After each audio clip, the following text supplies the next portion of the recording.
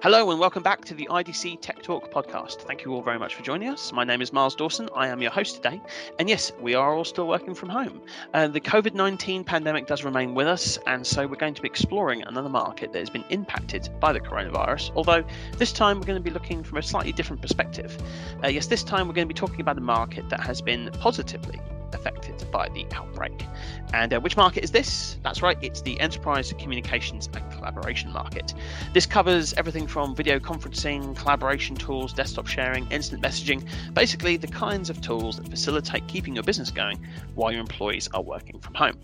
So today I have two guests with me to discuss this market. I'll let them introduce themselves. First we have Oru and then Melissa. So Oru, do you want to go first? Yes, hi. I'm Oru Mohyuddin, and I cover unified communications and collaboration as part of the Enterprise Communications and Collaboration Program in Europe. Yes, hi, this is Melissa Vreemeyer. I'm located in the Netherlands, and I'm part of the Enterprise Communications and Collaboration team as well, covering UCC Managed Services, CPaaS, and conferencing. Excellent. Well, very happy to have the two of you here. I want to start off by asking kind of the big question then. So what is the impact of the coronavirus outbreak on this industry, do you think? Right. I mean, if you're looking at the impact, we have to see it in two parts. One is immediate and the other one is long run. So as an immediate impact, there has been a surge in demand for UCC solutions such as web and video conferencing, as well as team collaborative applications. Now, why is that the case? It is because of social distancing. People are having to work from homes. And when they're working from home, they're having to connect in the virtual space, such as MS Teams, Cisco, WebEx, Slack. And also, you've been hearing a lot of the academic lessons have been moving to the virtual space.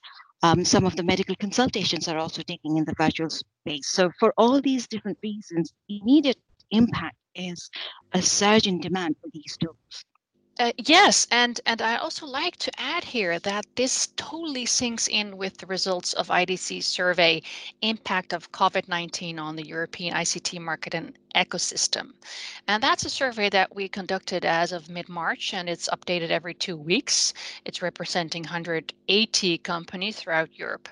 And although these first results indicated that overall 38% of companies expect the outbreak will cause an overall decrease in their IT spending, when it comes to collaboration technologies, 68% indicated spending on collaboration technology to be, in fact, positively impacted. So in other words, ranking highest on the priority ladder, followed by spending on devices and on security. So these three, collaboration and devices and security, are of course all closely related to establishing the remote collaboration for employees and in a secure way. Definitely. So I mean, what we're talking about there is an enormous spike in demand. It's really impressive. So, I mean, how are the vendors that we're speaking to, how are they dealing with this surge in demand? Right, absolutely. I mean, you see, the interesting thing is there are commercial opportunities, right? But that's not what they're looking at. The instant approach is to help enterprises overcome this situation, this crisis. And of course, this will create a goodwill in the long run that will help generate more opportunities. But more immediately, what they're doing is allowing enterprises to scale up at no additional cost, offering more licenses, video capacity, and cloud seats. In addition to that, they're also committing to other charitable programs. For example, Cisco reports to commit 218 million in product to support healthcare, education, and governments cope with the coronavirus impact. Part of it will also go to WHO to help them manage the responses better. It is also offering free WebEx and security in selective cases to expedite the response to the critical health challenge. Especially when you have to compete with the likes of Netflix and Amazon Prime at the same time, right? And Definitely. So presumably then these vendors, they didn't expect this surge. They must have not done no kind of business contingency planning around this. It's all been very kind of cobbled together in the last couple of months. So it must be very challenging if they've never seen this kind of surge before at this kind of scale, right? Yes, true.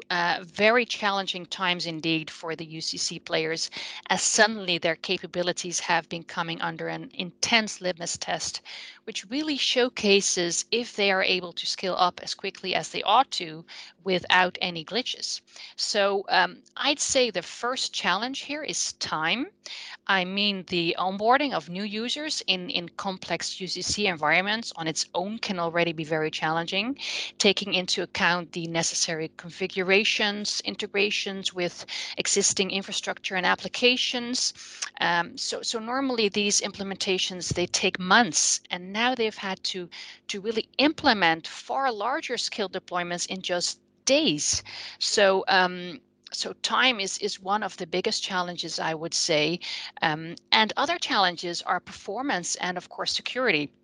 So performance in the sense that these large scale deployments set up in this very short time frame, they must be able to withhold this sudden increase in pressure on the infrastructure so that it doesn't lead to the very poor quality or even outages.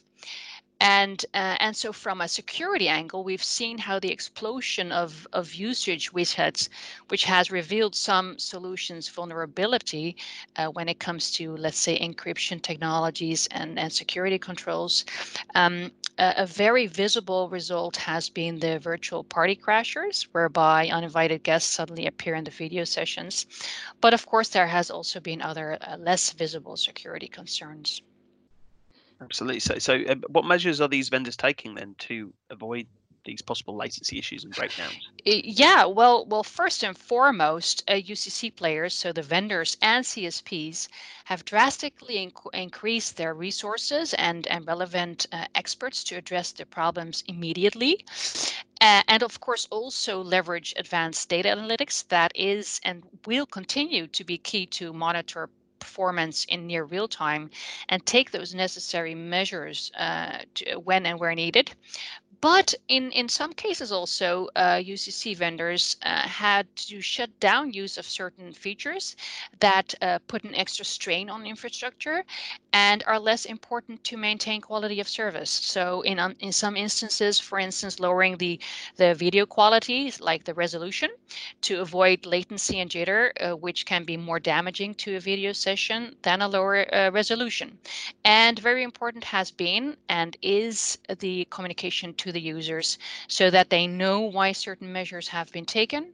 And in the case of security failures, really educating users on how to, conduct a video in a safe way. So, based on this new investment these companies are making, then, so what do you think the expected impact on future enterprise communication collaboration investments will be? So, post-COVID world will be a new world with new norms in which the need for UCC solutions would be more prominent. The two factors that would be expected to drive demand for UCC solutions are more instances of people working from home, given that it could become more of established way of working. And there are also environmental benefits to working more from home and remotely. For example, you save on travel costs, you save time, and that in turn can generate productivity. Yes, and apart from all these benefits derived from a rightly deployed UCC platform, there are now proof points, and we don't really want to be thinking of this, but there are considerable proof points that online collaboration, that UCC provides the business continuity organizations will need in case of similar pandemics in the future. And this doesn't only apply to collaboration for employees working from home, but it also applies to the more vertical use cases, like mentioned earlier, like the homeschooling in education and remote patient caring in healthcare. And although these might have not been in the news the most recently, as of recently, there are many other sectors where UCC solutions have become essential for the continuity of the business processes. And so in terms of future spending within UCC solutions, the features that could become more prominent are the integration of mobile services with UCC, advanced data analytics and portals using AI, but also other AI entrenched features like translation and transcription. So a lot more sophisticated features to the more basic use of collaboration we're looking at this very moment. And as for video, video has really proven its benefits. And so we expect a relative high spending in video endpoints and related devices for a more sophisticated use of video, in addition to the current video on desktop for most users. So based on these new proof points that the industries have discovered, so how do you think the use of more enterprise communication collaboration solutions will influence work culture in the future? After having adopted UC&C solutions as a must-have and must-do to the mandatory working from home situation, IDC expects workers' appetite for remote working to continue. Of course, there where the job description allows this, be it from home or any other place that's really connected to a network or the internet, being fixed or mobile. And in other words, the physical workplace is becoming a virtual workspace. It really enables workers to work flexible work hours, avoid rush hours, enable, in that sense, a better work-life balance. And this also ties in with the hot desking policy of many organizations, where there's often a shortage of workstations, right? So, and then this physical workplace will actually become more of a place to meet with colleagues, where face-to-face meetings are really needed, but also to socialize, and so not to be a place to only work. And also, there is the organizational aspect to it. So there is one thing where you are working from, different destinations or stations. But with that, essentially is linked the broader work culture, because the traditional way of, managing people will also have to change along with that. So what would that mean? That means, how you manage people will be different. How you view people in the organization will have to be different. I mean, this is actually quite radical and far-fetched, but we are slowly hearing discussions about organizing or organizers thinking about changing how they manage their people differently, where there will be, more decentralization. The reporting lines will be more relaxed. People will be focused more on their expertise, and the collaboration will take place between one expert to the other expert, um, depending on what the project is. And it will be less about having to report to a specific manager, as we see in the current organizational culture. So yes, I mean, going forward, it is going to be different, or it is going to influence the work culture in the way people report to their managers and in the way they interact and come together or collaborate to get projects done. Thank you very much. And of course, we are IDC at the end of the day, so we do love the data and we do love forecasting. So could you give us a bit of a view on the growth rate and how the forecasting is going to be impacted by the pandemic? So that is a great question, Miles. So the latest UCAS forecast for voice and applications shows a CAGR of around 3.5% for 2018 to 2023. This is a combination of UC deployments on premise and from the cloud, whereby UCAS voice is forecasted to grow around 25% CAGR and UC applications at around a 15% CAGR. So to determine how this growth is impacted, there are several things to take into consideration. So, for instance, the projected time needed to have the COVID-19 outbreak under control. And this leads to different scenarios and impact on GDP per country, which is reflected also in IDC's projected decline in ICT spending, which is updated on a monthly basis, by the way. But as mentioned before, the surge for collaboration technology has shown a spike like never before. And so vendors and CSPs have mentioned growth in users and revenues ranging from around 500% to even 1,000% since the COVID outbreak. A video-focused UCC vendor actually revealed that its first quarter of revenues this year will be equal to revenues for 2019 altogether. So this is really massive. And so combining all of this, and we're actually updating the forecast right now, we expect to revise the growth rate upward, especially for 2020, although we expect a slowdown in the subsequent years as a number of businesses may not renew licenses for all workers when all gets kind of back to normal.